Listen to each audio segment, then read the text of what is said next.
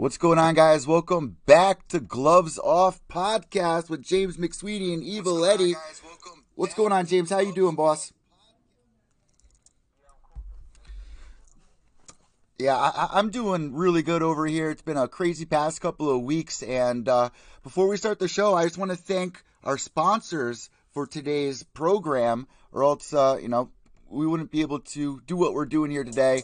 And it's brought to you by MMA Team Manager, by Alternative Software, and you guys have a chance to go out there and see what it's like to be an MMA manager, like Ali Abdelaziz or all the other big names that are out there. So if you are one of these people that think that you have what it takes and can do a better job, give a shot, because this is a really realistic game. It's very it's so detailed. It's right on point, and I'm going to be doing more gameplay of it. So me and James want to thank our sponsors. Go check it out. The link's going to be down below if you want to download. We're going to be doing a giveaway. So let's jump into today's episode number 14. Let's just start by what's been going on with James here. James, you're in America, man. Welcome to America.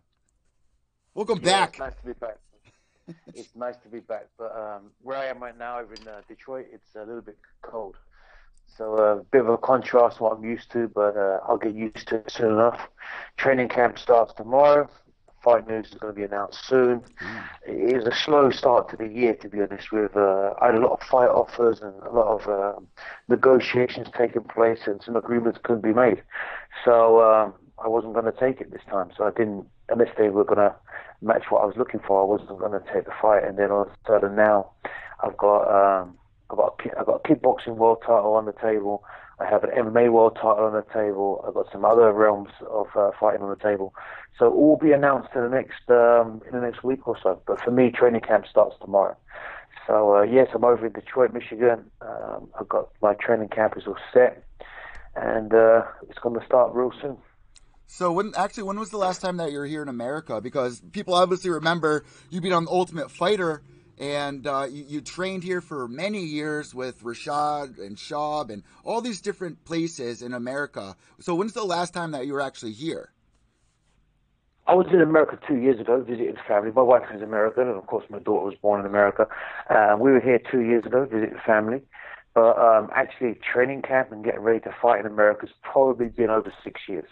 Wow. Would have been in Las Vegas. The last time I was training in America for a fight was in Las Vegas. So that was back when I first signed with ONE FC in 2013. So over 6 years ago. That's so crazy, man, because you've been all over the world. I'm kind of jealous, being in Thailand, here in America. So I'm glad that things are going good. And I saw you on E! News as well, James. What's up? I saw you on E! News.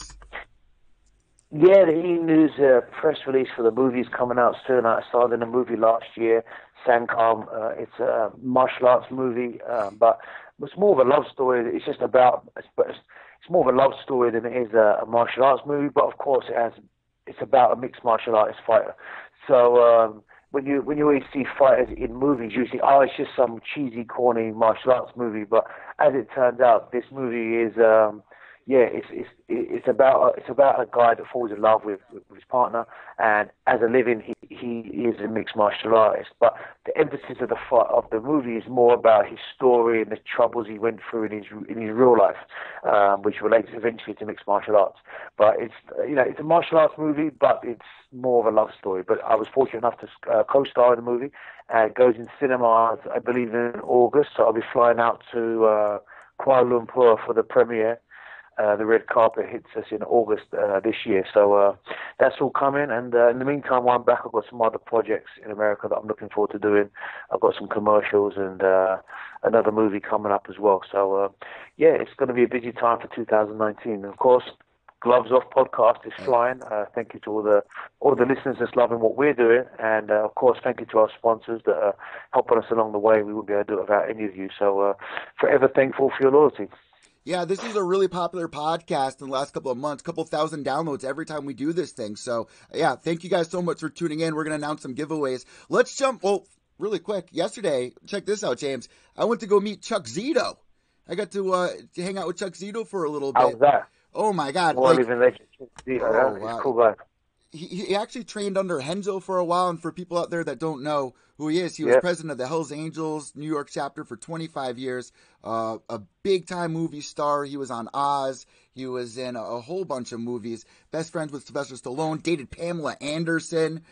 You guys see him all the time at the UFC events. He was telling me that he was at the very first UFC event.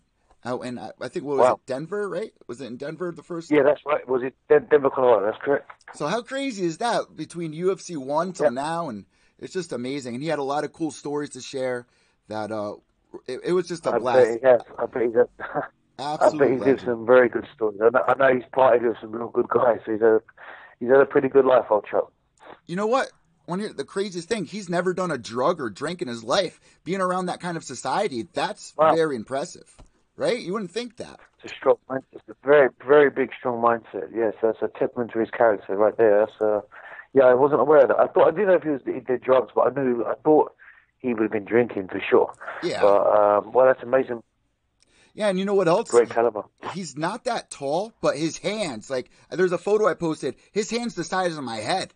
Like, it's the craziest thing I've ever seen. I've never seen hands that big. But, James, UFC 236 went down last night. Everybody's in an uproar over Dustin the Diamond, Israel Adesanya. What do you think about this kid, Israel Adesanya? I thought the fight was fantastic. I mean, they had a war, right? The fight was just absolutely was awesome. I think he's a very talented, very flamboyant. He's coming through and he's making his mark. He's just landed. Now he's just landed. That fight is really. I mean, if he wasn't on the map already, which I believe he was, he's definitely on the map now. So that was it was an amazing fight. You know what, Kelvin Gastelum, man, he's been on a run, been taking out some big names. So Israel Adesanya, his next move is Robert Kelvin. Kelvin is super tough, super smart, super talented. And, he's not the gatekeeper because he's way more than a gatekeeper, but he is a big name. He's strong and as experienced as they come. So to take that feather in the cap is a huge fight. Now, moving on, Robert Whittaker is another huge fight. I mean, he's going back-to-back, tough opponent after tough opponent. So if he hasn't already proved himself, in my opinion, he has. Whittaker is going to be really, they've got a really tough fight ahead of him. I think the way that the UFC handled his career, or his manager, whoever his manager has handled, making the matchups from entering the UFC, then switching it up a little bit. All right, let's try him with a wrestler. Then all the way up until 2019. Like, this kid debuted last year. He's only been in the UFC for a year now. Yeah, I mean, but there's two sides to that. So you can. It's hard to say because, listen, he's come out of nowhere in respect of time, but he's had good fights, he's fought good people. But my only fears is when you get young lads like this come through that are super talented, is they can handle the fight, they can handle the experience, they can handle the limelight. But the problem is he going to start handling exposure? He's on the big leagues, he's on big money, everyone wants a piece of him, he's going to be sent here, there, and everywhere. That's where you're going to start seeing if the cracks start to appear, if you can handle that kind of pressure.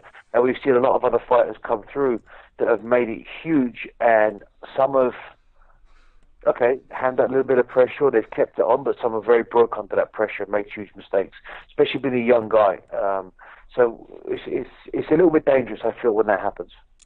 And it's exciting, too, to watch, to see how he's going to do, because, this is a big deal for a kickboxer to come over to the UFC, be this successful, and he really hasn't had an issue this entire time. So I think the Whittaker fight's going to be, and I've said this every time this guy fights, this is going to be his true test, right? Well, yeah, I mean, that's what I said. The fight he just had, I mean, that was his real true test, right? Yeah, I mean, he right. Passed it with flying colours. He passed it with flying colours, and we've got to give credit where it's due, and that's what he's just done. He's proved a lot of the naysayers completely wrong. If there's any questions about, he's just a kickboxer, he's not just a kickboxer. He was a very successful kickboxer in his own right. He stepped away from kickboxing. He's learned the mixed martial arts realm. He's dedicated his time and his effort, and he's put it together very nicely. And now he's a mixed martial artist, that's for sure. I think that's something we have to kind of hang up that labelism of, he's just a kickboxer. He's not just a kickboxer. We've seen that by numerous techniques and tumors.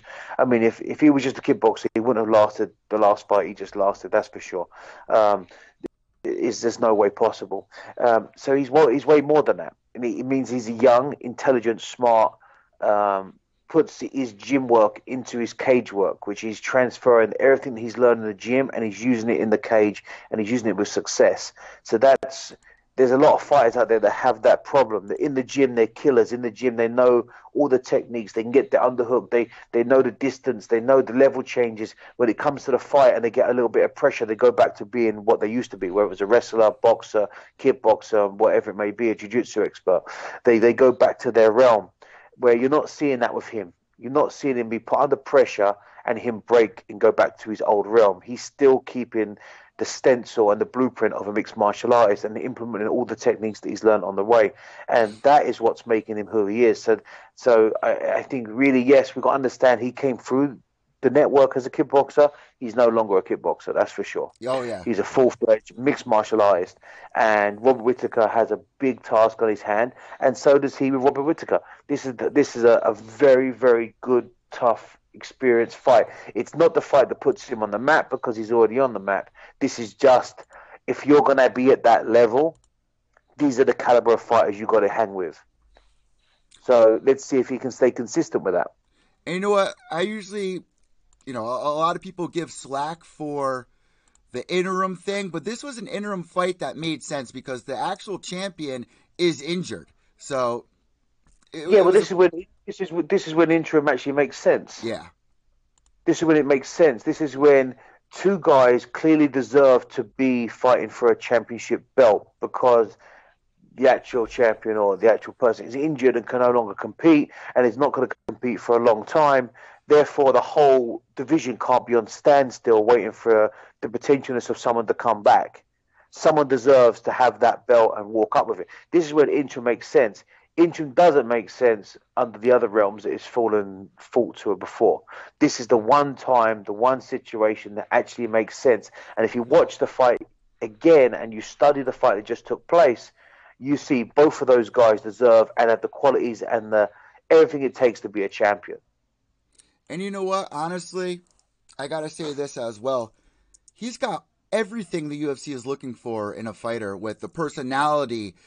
That is huge for them. And he's got all the ingredients to be a huge star. He's got star quality, right? Yes. He's got that. If he walks into a room, people know he's in the room. He's got that star quality. He's got that persona. He's got that aura. He can carry himself well. He knows how to promote a fight. He's a professional. He's very flamboyant in the cage, but he's very technical. He's not reckless.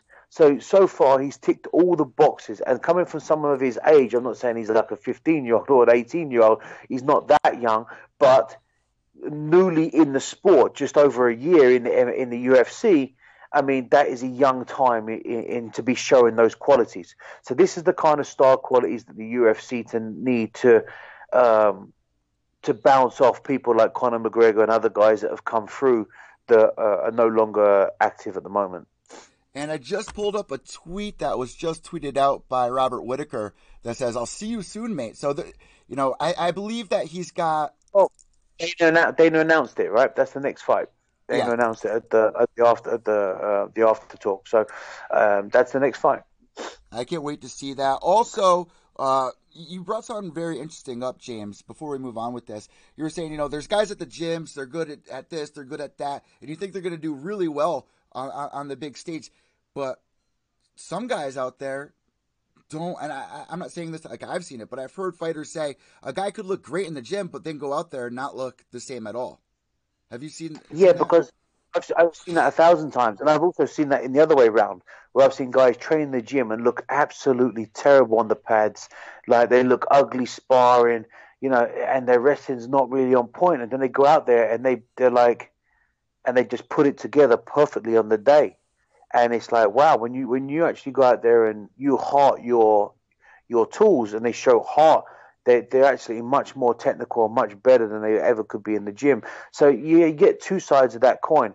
I've seen that numerous times where I've seen guys on the pads that absolutely snap the pads. They look fantastic. They've got all the key movements down. And on jiu-jitsu, when it's just jiu-jitsu without grappling, without actually striking, they're just grappling, they look fantastic. And then you see them go to the fight and they're petrified. or they just can't put two and two together to make it, to build that bridge. And that's the problem where people, I've had this numerous times, this is one of my biggest pet peeves in the martial arts world, is that some young kids or young fighters out there believe if I go to a jiu-jitsu gym on Monday morning and I go to a Thai boxing gym on Monday night and then I go and do wrestling on Tuesday morning, then conditioning, and I do all the separate things, that makes you a mixed martial artist. Well, yeah, on paper it does, but it doesn't make you a mixed martial arts fighter, because you've got to build the bridge between all of those tools, all of those different systems. And if you're just expecting, because I know jiu-jitsu, then I know how to ground fight in an MMA fight, or because I know Thai boxing, I can stand up in MMA, or because I wrestle, I know how to wrestle. There's a lot of aspects of that are very useful, and there's a lot of aspects of each one of those that are very not useful. So there's things that work in Thai boxing that will never work in MMA. There's things that work in jiu-jitsu, Matt, that will never work in MMA, and vice versa. There's things you have to use that will work in MMA. So it's your job and your coach's job to build the bridge between each system. And you've got to be thinking every single time you're doing each one of those realms, that if you're Thai boxing, for example, your stature has to be lower, your stance has to be lower, your elbows can't be out like a standard Thai boxer. There's certain techniques that do not work from Muay Thai to MMA. Like you can't single kick in MMA. You're going to get taken down. You can't make certain connections with strikes from the bottom side to the top right-hand side, because you're going to get taken down because you're leaning too far on that corner side. There's certain things in jiu-jitsu, if you're just jiu-jitsu, you've got to start hand fighting and looking for strikes. There's lots of different parts of that realm that you have to learn to build the bridge between. So just because you do on paper what it says to be a mixed martial artist, like jiu-jitsu, wrestling, Thai boxing, strength conditioning, or a bit of boxing, doesn't mean you can actually put it together. You have to, every single session you're doing, no matter what realm it may be, you must only be doing the stuff that's relevant to mixed martial arts. Now, I also, before we talk about the main event, there was a kid that I've been watching for years in the local scene here, and he made his UFC debut last night. He ended up not winning the fight. That's got to be so crushing to him. So, from your standpoint, what was it like the first time you walked out the octagon, and what kind of advice could you give to somebody in that position? Like, can you let our listeners know what that feels like, making your debut on the big screen? Well, the first time I made my official debut was when I fought in Vegas in the finale of the Ultimate Fighter, when I fought Daniel Schoonover. So that feeling is like, there's a lot of, it's more than your average fight, because it's the big show, right? It's everything you've ever dreamed of, but you have to kind of disengage from what you build it up to be. It's just another fight. It's just another, but you've got to take it as serious as you would all of them. You can't downplay it and you can't upplay it. You've got to ride the weather. But unfortunately, what comes out, just because it's where you want to be, just like any fight, you can win and you can lose. The pressure of losing something that you dreamt of to be so amazing, of course, is even more soul destroying after you lose. Just especially after you lose in any fight, it's soul destroying. Let alone it's your dream fight for your dream organization. Hopefully, it's not over. Hopefully, they call him back and he's not just one fight and done. There's a lot of things. There's a lot of things that take place when you have your first UFC fight. There's a lot, and you've heard the UFC jitters before, right? Where people have been swallowed up by the big show. They've been swallowed up. It's no different once you're in that cage than any other cage you've ever fought upon. It's just how you perceive that cage. It's just because it's like, it's your dream. It's what you've worked your whole life for. So you can either use that to fuel you, or sometimes that energy can eat you up a little bit. Sometimes that nervous energy, you overthink, you can freeze, you can, there's a million and one things that can happen that can cause you not to perform your very best. And it's soul destroying. It's very hard to lose something you've worked your whole entire career for, and then unfortunately drop the ball as you got there. I think that happens to anybody in any different thing they've ever dreamt of. It doesn't matter what it may be, it's very tough. But the fact of the matter is, this is your job, you're a fighter, you can win and you can lose. You just have to get up, brush yourself down, correct the wrongs you make and get back in there and do it again with no. This is what happens, unfortunately, to some fighters. Is I had to learn this along the way, and I struggle with this sometimes myself. I've never actually discussed this before. When you lose a fight, it leaves scar tissue. You know, it can leave scar tissue not only in your body but in your brain. You know, especially nowadays with all the social media, with all the people that can jump on board and voice their opinion on your performance. And no one's harder on your performance than yourself as a fighter. But you don't ever want that self-doubt to creep in. Have you ever seen, like, some fighters, when they win 2 or 3 fights in a row, they'll go on a massive winning streak? Yeah. Have you ever seen a fighter that loses 1 or 2 fights in a row, then goes on a massive losing streak? He couldn't win a fight if he tried. And it's like, why do you think that happens? Well, what that happens is that's the mirror effect. The mirror effect of, if you win 2 or 3 fights in a row, you've finally convinced yourself, or you've confirmed to yourself, that you're as good as you've always said you are. You deserve to be there, and you believe it, and you actually believe that no one can beat you now. And that confidence builds. When you lose a couple of fights in a row, you can doubt yourself. You can believe the doubt in yourself, and you second guess yourself. You don't want to lose, so then you overemphasize the fact you don't want to lose. But by actually just saying the word lose, you're putting it in your brain. Yeah. And therefore, sometime it creeps back in, and there's a particular time during that fight where maybe you're struggling, and you say, I don't want to lose, or I don't want this, or I don't, but it's a negative. And unfortunately, the negative you've put out there happens. Now, there's numerous fighters out there I could mention. I'm actually one of them. I won't put anyone on blast. I'll put it on myself. I had a losing streak of like 3 or 4 fights in a row. And I didn't actually doubt myself. I've always kept myself particularly confident, but I think the psychological game that I was playing with myself was the wrong one. I was telling myself, I don't want to lose again. I'm sick of this. I don't want this feeling. I feel like a loser every day. And I was telling myself that as if that was going to help me build myself up, like drag me through the dirt. But in fact, what I was really doing was convincing myself of the word lose, right? When I should have been like, blank slate, start again. I'm just going to do the very best I can to be the very best fighter I can. When I perform my best, I will always win. That's a positive attribute to keep telling yourself. I was using an unpositive one, and unfortunately, I fell victim to it. And you know what? I feel like I'm not a fighter, but I can only imagine how much of the mentality in the middle of a fight, if you start the fight off in the first round, you think you're losing, trying to regain confidence has to be so hard for a lot of guys. Well, the problem is, it's not about regaining confidence. It's just you're always confident on your ability. You're always confident that you've had a good training camp. You're always confident in yourself. But you know what? Just sometimes in a fight, you may view the fight different than the actual fight is happening. And if there were some fighters out there that can be 100% honest, and there's many that are, they will say, yeah, there was a particular point during the fight that I lost. I told myself I was losing. I felt like I was losing. And there's 2 things you can do with that. You can either suck it up and grit your teeth and spit your gum shield and start fresh, and put a bit of grit in your spit and go back out there and just say, fuck it, let's go. And just put the last 2 or 3 rounds behind you and forget about it and just give it your all and fight your heart out and see what happens. Or you just focus on the fact that you've lost those rounds, or you lost that minutes, or you got hit, or you're hurt, and you become victim to it. And I've found over the years, look, I'm 38 now, I've found over the years, I just started to not give a fuck anymore. I just started to really not give a fuck and really just enjoy my fights. Yeah. And when I started to do that, I started to win. And I felt that even when I lost against Thiago Silva, I lost on a decision. I felt I won the fight. I felt I was winning the fight the whole way through the fight.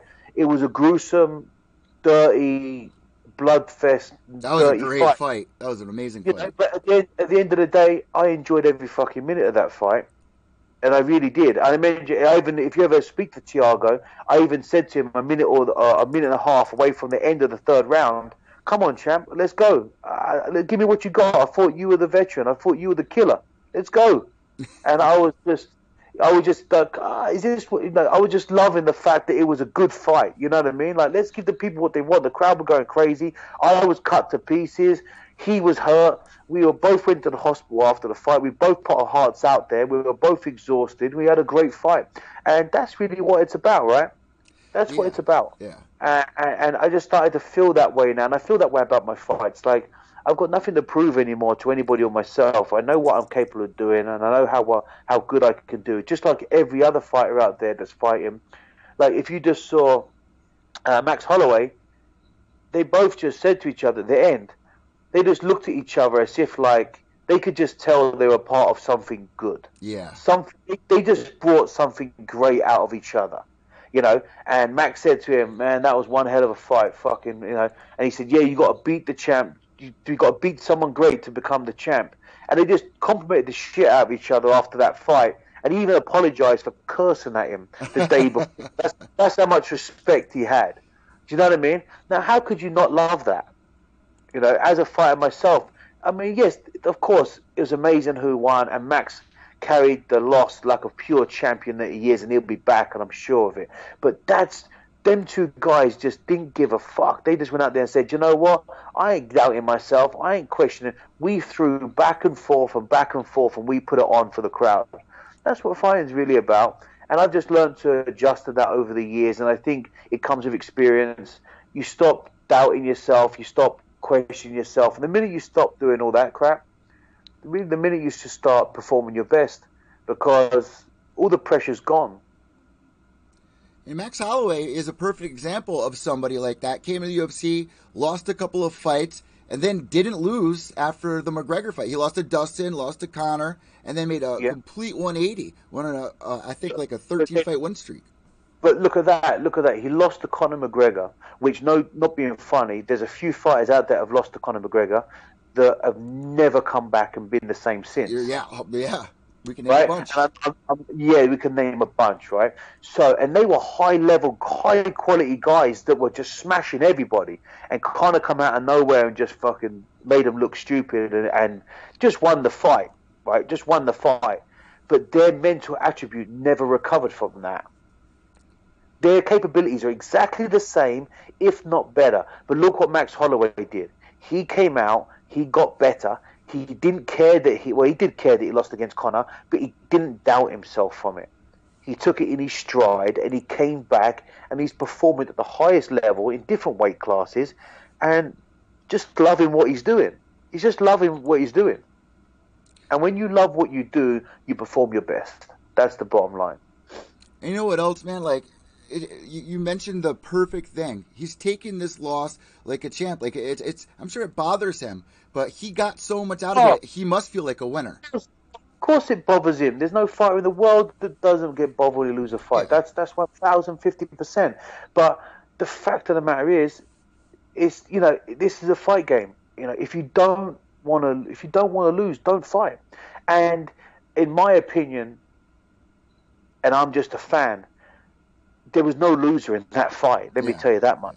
Max put his heart on the line, and he fought with such poise and just amazing technique and heart and conditioning. And so did Dustin. They both just put on an amazing fight.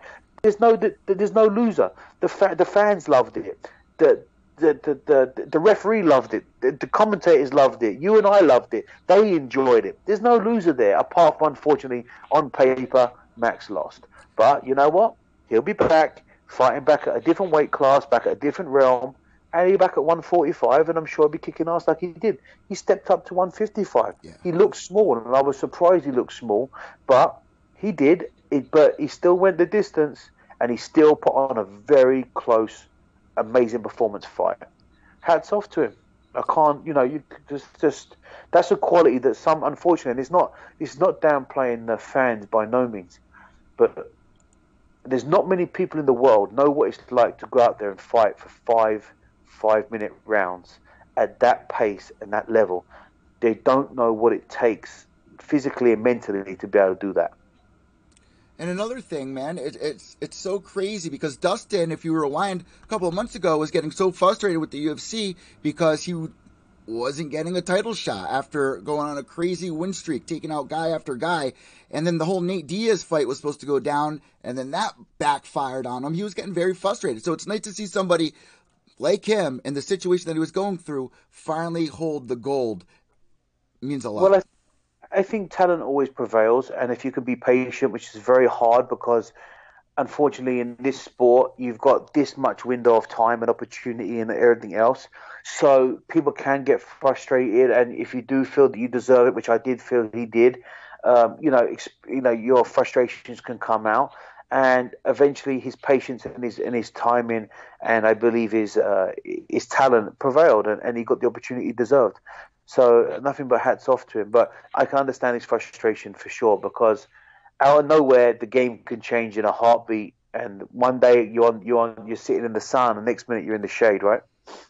That's how it is. And guys, the next pay-per-view coming up is UFC 239's Jones vs. Santos. Like this entire year has been so amazing for the UFC, for combat sports in general. Bellator, oh my God, BKFC, they just had a crazy event. And I wanted to ask you this, James. How many times can guys go out there and take damage like that? Like after five, if you look at Artem and you look at Jason Knight and the damage that they took, how many times can you take that? Well, I fought bare knuckle numerous times in my career. I fought in Muay Thai bare knuckle, and I fought old time boxing bare knuckle years and years and years ago. Even though it looks more damaging and terrible, most of the time it's more surface because of the no gloves. So the damage is more surface, so the swelling, the cuts, it looks more brutal because it's on the surface. Whereas if you look at boxing or look at the NFL, for example, there's far more head traumas in American football than there is in MMA, right? Yeah. Because the trauma is they hit heads. There's nothing externally damaging, but it's all the impact on the brain. The fluid on the brain is moving. Same as boxing. You're wearing big gloves, a lot of head contact, and of course the damage is being done to the brain. Now, I'm not saying there's no brain contact with bare knuckle, because there is, but there's not as much because you can't punch as hard bare knuckle as you can with boxing gloves. That makes a lot of sense. So yes, on the surface it looks battered and bruised and cut and scarred, but the actual vibrations internally on the brain are far less than it would be if it was a normal boxing match. But of course, the face still needs to heal, the skin needs to heal, the tissue needs to heal. So I would imagine 2 to 3 times a year, depending on the type of fight you have. Yeah. I mean, looking at the guys Lobo and that just fought, and the scar tissue and the damage they had, I wouldn't imagine you could have 3 or 4 of those a year, right? Because it just takes too long for the underlying scar tissue to heal. But if you're going out there and getting a little cut or a little broken nose or, a little bit of swelling, a black eye, yeah, not a big deal. You can go out and do that 3 or 4 times a year, no problem at all. So even though there's a lot of supporters for the bare knuckle scene, and there's a lot of frowners. Don't forget, there was a lot of frowners in the MMA world first coming around as well. Mixed martial arts coming. Well, nobody liked it. Everyone thought it was brutal and disgusting. It wasn't even legal and so forth. And now it's one of the top primetime. Now it's on ESPN. Now it's on ESPN. Now it's the biggest growing sport in the world, right? So I at the end of the day, if the fighters enjoy it and there's a realm for fighters to earn money, and the spectators enjoy it, then watch it, enjoy it, and keep everybody healthy. Make everyone sure that all the aspects are taking place, which I believe they are. And just if you don't enjoy it, same as mixed martial arts, don't watch it. Yeah, you made a great point there, because I was wondering about if it caused more damage not wearing the gloves, because we're learning a lot about CTE and the side effects that's going on with all these guys. So I was a little scared for a second. I feel a lot more comfortable now that you broke it down and explained it. Makes a lot of sense. If you think of as mixed martial arts, right? Because there's less contact with head punches in MMA than there was in boxing, for example. There's other areas of the body. Now, with bare knuckle boxing, yes, there's a lot more head strikes, but you don't have a big big wrap under your knuckles with a big solid pad on it, and you don't have a big a 10-ounce glove or 8-ounce glove on top of that supporting that. So if you think you're getting hit with a big solid cushion, it's not external damage majority of the time. It's impact and then the vibrations and the brain swirling around inside the brain fluid, which is causing all these conditions. Anything from concussion, which is causing problems down the line, which unfortunately has caused issues in boxing, caused issues in rugby, caused issues in American football and ice hockey and all these other sports. So boxing and martial arts is not the only one. There's many other sports out there that this happens with, but of course, because bare knuckle boxing looks as aftermath of it looks kind of shocking. People think, oh wow, then think about the brain. Well, actually, if you think about it, the trauma internally is nowhere near, because the vibration, the punch is external. It's the knuckle ripping against the bone that's cutting the skin. It's the knuckle hitting the skin that's making it swell. So yes, that's as far as most of it's going. I'm not saying all of it, but I'd imagine 90%, 95% of the issues are externally and not internally.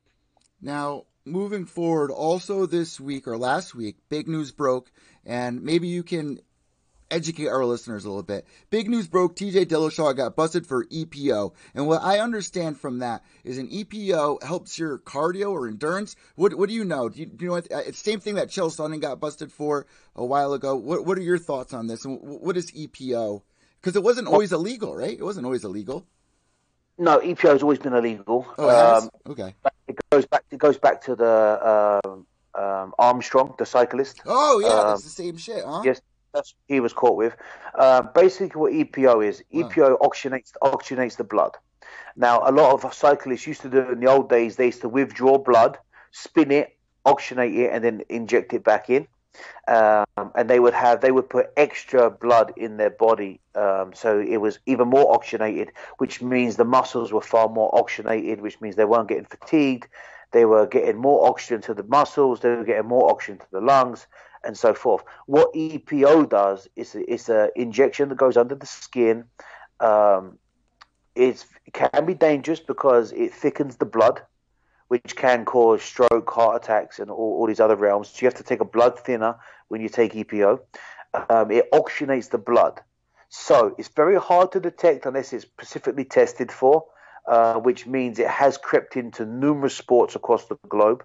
You name the sport, there's probably someone, if it has the cardio instinct, I'm sure there's an athlete out there that's dabbled in it to enhance his cardio. There's a lot of people in the world that are cardio sensitive, which means they're just shit scared of not having the right cardio, right? Yeah. They're shit scared of getting tired, right? So if there's something that makes them not get fatigued, they want to take it. EPO is one of those things. In my opinion, it's a very dangerous drug, but purely for the fact that it thickens the blood, it can cause strokes, heart attacks, and seizures. It's minute amounts that get taken, so you can easily overdose on it if you don't know how to take it. At the end of the day, I mean, steroids is one thing that, testosterone and stuff like that increases muscles, strength, definition, can stop fatigue and all the rest of these things that can go on.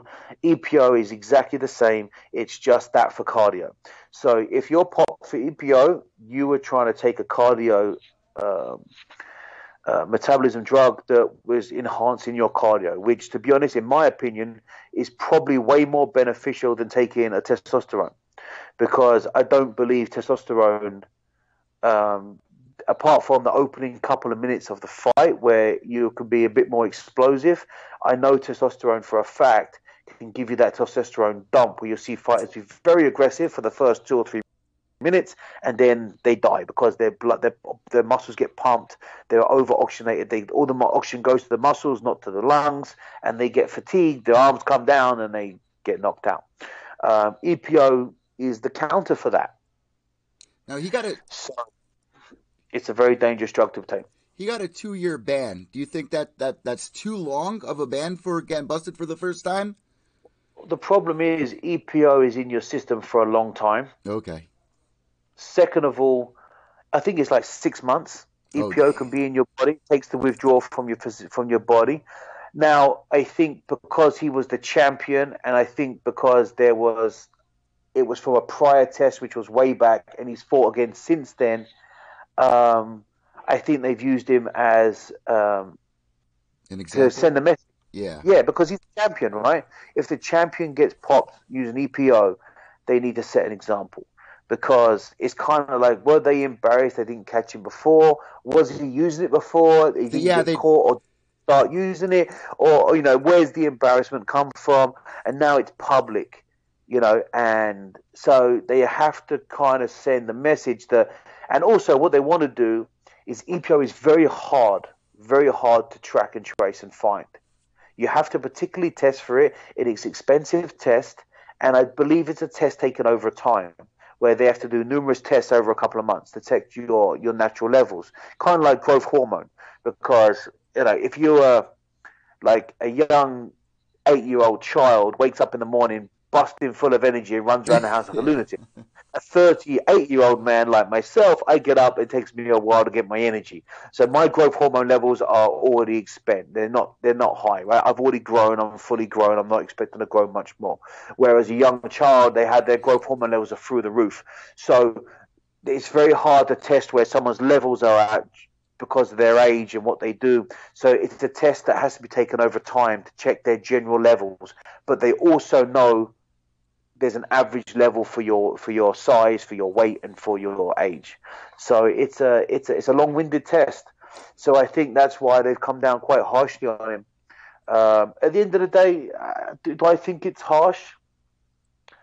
Not really. I think that he knew the risk he was taking. There's no excuse like, I was taking creatine, or I took a protein and it had this in it, or there was a minute dose of this in my such and such. No. He knew he was guilty. There's not a supplement on the planet that has EPO in it. And to take EPO, you have to get an injection. You have to make a vial. You have to suck it up. You put it under your skin and you inject it. So that's how EPO is taken. So it's not because it was in your food.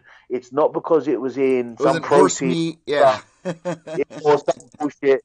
It's EPO. You knew you were taking it. You were asked to take it, and you were trying to hide it the best way you possibly could. And you got caught. So you know what? You deserve it, right? And every fighter you beat on the way deserves to step up and say, I want a fucking rematch. Or they should say, I want it taken off my record. I want it to be a no contest. Look at Cody Nolov. He lost to him 2 times, and he actually called him out last year saying, well, why don't you tell everybody what you're doing behind the scenes, showing everyone at the gym how to use that thing. So I know what you're talking about. And I spoke to Cody. I know Cody's a great guy, great fighter. And, at the end of the day, when you know someone is in your gym talking openly about it with other fighters, or is boasting they're doing it or trying to hide it, and you go and fight him and unfortunately lose, do you put it down to the fact he was taking something sports enhancing? Well, at the end of the day, guess what? You're doing a sport, right? Mm-hmm. And if you're taking something that enhances your sport level that's banned, is that how you lost? Well, it played a fucking big factor, didn't it? Because if it didn't take a big factor on you performing better, you wouldn't have took it. So I don't blame Cody for being pissed. And I think on record, Cody should, and other fighters should, stand up and say, hey, this is what was taken.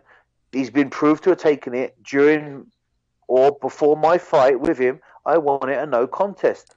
Now they're going back. Once they found it, they're going back to look at his older tests and testing for that specifically, and they're finding it in those samples as well now.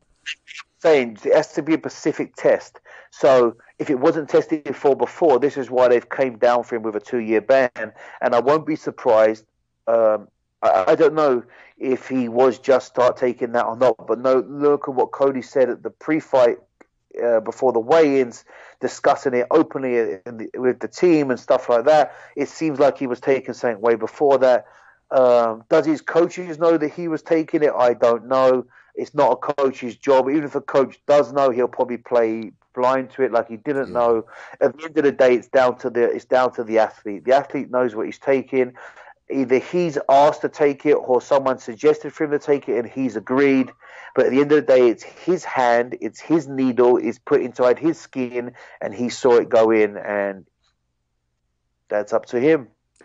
He deserves. Don't do the crime if you can't do the time. Yeah.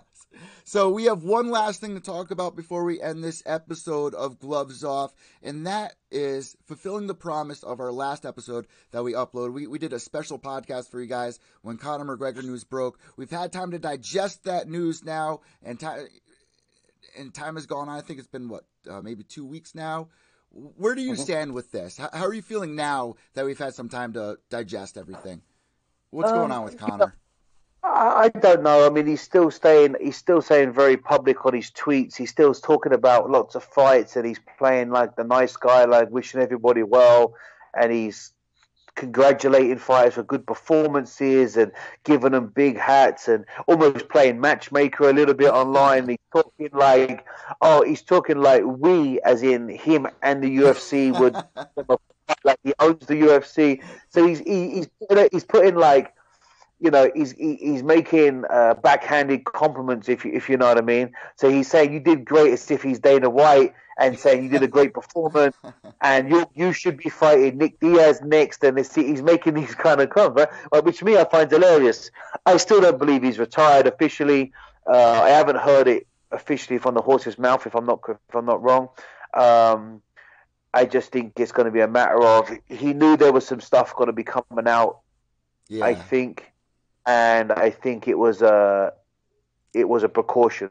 Yeah, to get everybody to pay more attention to what he said about retiring than the other news. Yeah, that's what makes the most sense here. I think it's a publicist cover-up. Yeah. At the end of the day, we spoke this before. Conor is an amazing attribute to any company. He talks well, he sells fights, he puts bums on seats, but also behind him, he's not a one-man band. He has an amazing publicist. He has an amazing manager. He has amazing, everyone on board that's making him who he is. And I believe the team behind him said, hey, listen, we know this shit's coming to the surface. Let's give a little undercarriage of cover-up. Let's put a big something out there that's going to cause a big stir. So when this other shit comes up, it doesn't seem as big. And also, it doesn't have as much ground as if you're still active in the UFC as a fighter and shit comes to thing, it's like, wow, what's going to happen now? What's the UFC going to do? But if you said, well, I'm retired, it's nothing to do with UFC, is it? Yeah, that's so genius. Everything that he does is so well thought out. It's so personally, do you know what I mean? So I think it's a very smart move, but I do believe it's a publicist cover-up. And just like anything, it's blowing over, right? 100%. Something else is going to happen. You're going to forget about it, and then someone else is going to do something stupid the week after. Like, all of a sudden now, he's come through and he's been popped for EPO. Everyone's talking about that. Next week something else is going to happen. No one's going to talk about that anymore. Now Conor's 3 or 4 steps down the totem pole. It's old news. So it just moves on, right? You know what we call that in the podcast world? That's job security. All these headlines. That's what we need. But yeah, no, I'm not overly thinking about it or taking it too serious. I know he's going to fight again eventually. Someone's going to come up. The fight's going to take place. The right money's going to be put out there, and just like anything, the right strategic business plan will take place. If it ain't the UFC, it'll be Conor McGregor making it. So that does it for episode 14 of Gloves Off with James McSweeney and myself, Eva Letty. Once again, we want to thank our sponsors, Alternative Software, and their new game, MMA Team Manager. If you guys think you have what it takes to be somebody like Ali Abdelaziz, you're talking shit saying I can do a better job. Try it out. Play the hand. I played this game. It's so much fun. It's so realistic. It's very strategic. Everything is so on point. So it's one of my favorite games right now. I can't get enough of it. And we're going to be doing a giveaway very soon that we're going to announce on the next episode. Make sure to give us a follow on our Instagram at glovesoff_pod. Follow James at McSweeney MMA and myself at Pure Evil MMA_.